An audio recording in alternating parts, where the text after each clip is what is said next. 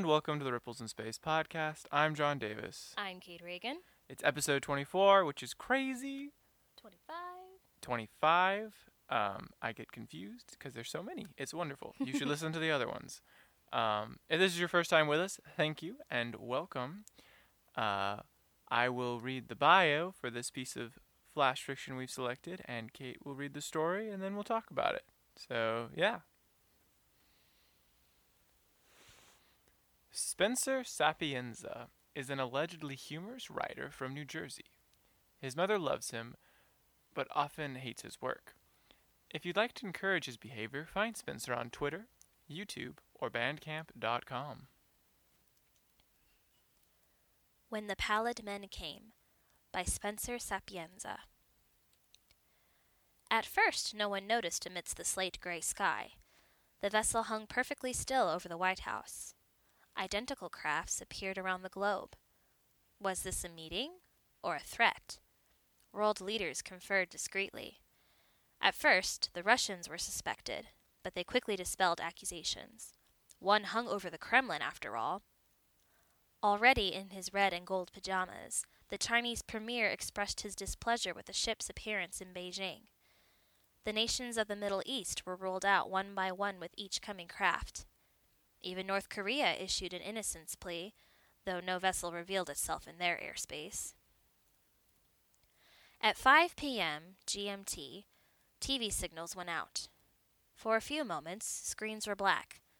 White type fizzled. A 15-minute countdown.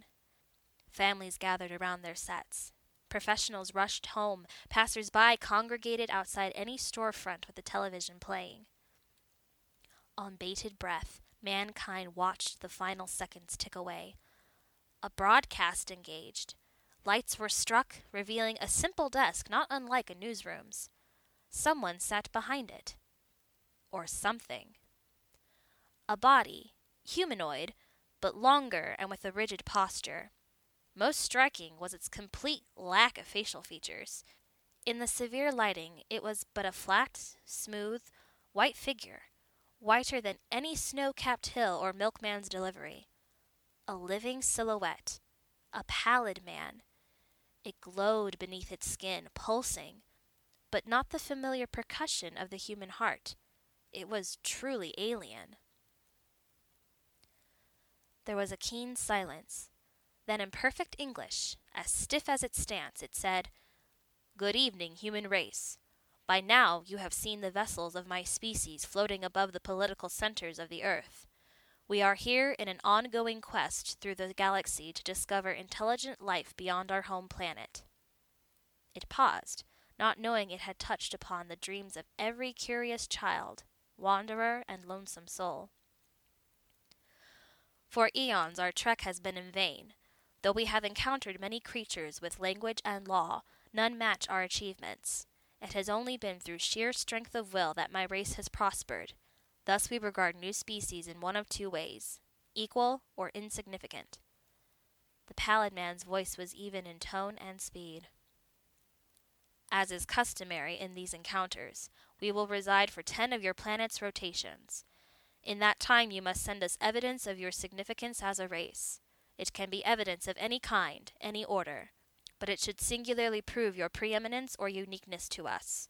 If you fail to meet our standards, we will vanquish you and harvest your planet's resources. Choose wisely. Static. Regular programming resumed. Having lost all perspective, everyone watched After MASH. The effects of the vexing visitors were felt the next day. Fathers stepped out for cigarettes and rushed home. Mothers declared a preference for what dinner they prepared. In some towns the people marched, in others they prayed. Many wrote highfalutin think pieces. The leaders of the world convened for an emergency meeting at the UN.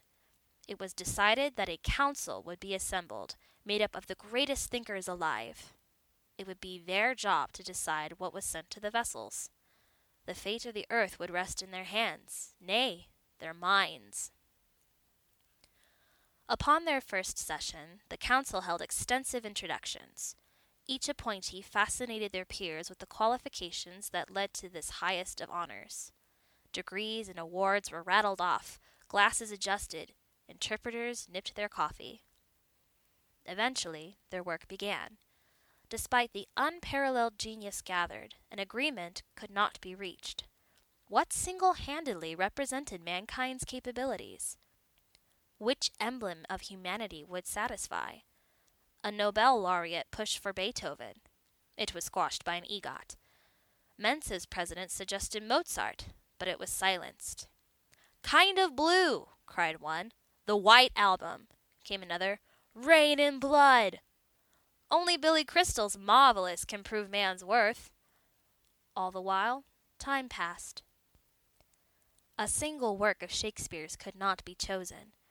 Oscar Wilde, Jane Austen, T.S. Eliot, Keats, Neruda, Da Vinci, Hokusai, Picasso, Rodin, Pollock, Alan Moore, Coco Chanel, Gaudi, Pavlova, Aristotle, Confucius, Kant, the Bible, the Vedas, and the Quran were thrown out. Charlie Chaplin was vouched for, as was Casablanca, Rashomon, Psycho, The 400 Blows, Something with Brando, The King and I, no, The Catcher in the Rye. Star Wars was dismissed for obvious reasons. Some thought to appeal to the warlike side of the Pale Pirates, but like all good explorers, the aliens must have thought themselves opportunists and not conquerors. The speeches of Martin Luther King or Nelson Mandela would surely mean nothing to the invaders. Days were gone now. Outside the walls of this room, people tried to live life well. The anxiety of what was coming created an unspoken bond of humility. People were kind to their neighbors, crime plummeted. Everyone considered going vegan. After a week of fervor in the UN, discussion broke down, and compromise seemed impossible. Birds were flipped, thumbs were bit, mannerisms mocked, reports torn, and slurs slurred. The 8th day featured a surprising amount of silence. Would these scholars be saviors or saboteurs? And then only hours remained. The vessels did not hang any lower or point weapons. Military leaders awaited instruction, but knew none would come. This was it. Without pomp or circumstance, it was declared that the council had submitted a selection to the Paladmen. The public was not informed of the specifics, but no one seemed to mind. The residents of Earth wanted to enjoy their final day and be with the ones they loved. In some horrifying symmetry, the intergalactic imperialists commandeered the televisions of Earth at 5 p.m. on the 10th day. This time, word of mouth spread the news as very few people had their sets on when the broadcast began. "Good evening, humans," it began. The tone was different this time. The creatures seemed to be straining. "As my race has come to expect, you have taken the maximum amount of time to prove your worth. We have reviewed your submission. We had never had to learn the entirety of a recreational activity before, but it is only fair that we do so to properly judge your existence. Cricket is interesting indeed. At first, my race was puzzled. We have sport in our culture, but nothing like this. Cricket seems to be athletic in nature, and yet requires no real feats of strength or speed. It is an activity pioneered by the aristocratic, and yet most beloved by the hopelessly impoverished. Enthusiasts pride themselves on tradition, but the game changes to maintain popularity." It paused. Was it for emphasis or lack of words? It is organized for amusement, and yet takes multiple full days to complete a single match? Tea breaks? It just seems so counterintuitive to... It struggled. For the sake of brevity, I'll say this. My race has never seen anything as complex, needlessly or otherwise, as cricket. Despite our complete immersion in the lore, we are still unsure we have grasped any meaning. Is there even a point? It tilted its head away from the audience. There were sounds, ungodly noises, from off-screen, somewhere within the vessel. The goal of this quest was to find species equal to our own. Along the way, we have destroyed great militaries and parasites. But this cricket is far too calculated and sinister for us. We wish you well in your continued survival as a species and hope to have no further interaction. We will now leave. Static. The television resumed. The vessels disappeared as inauspiciously as they had arrived. There was celebration. People joined hands, walls were torn down, charities thrived. Cricket matches sprang up in the street. Most broke various rules and were left unfinished. A ceremony honoring the council was announced, but due to organizational difficulties, each member received their own parade. Time passed, and the vessels became a distant memory. It seemed to the humans that their civilization had not been justified so much as proven indisputable. Things went back to normal. Hatred was remembered and wars resumed. Summer was fast approaching, and cricket season was near.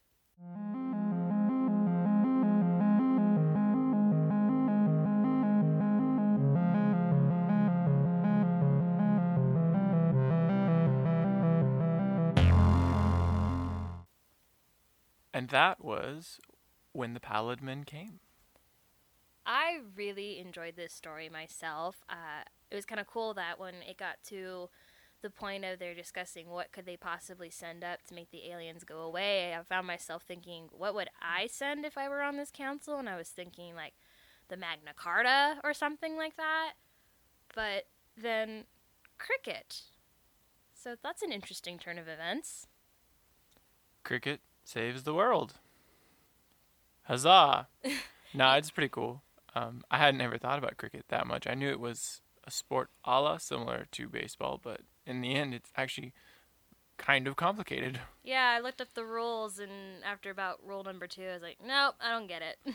Although I do admit that now I do wish to attempt to play cricket because I am intrigued and would love to experience it firsthand. Maybe I'd watch a match first before I try it.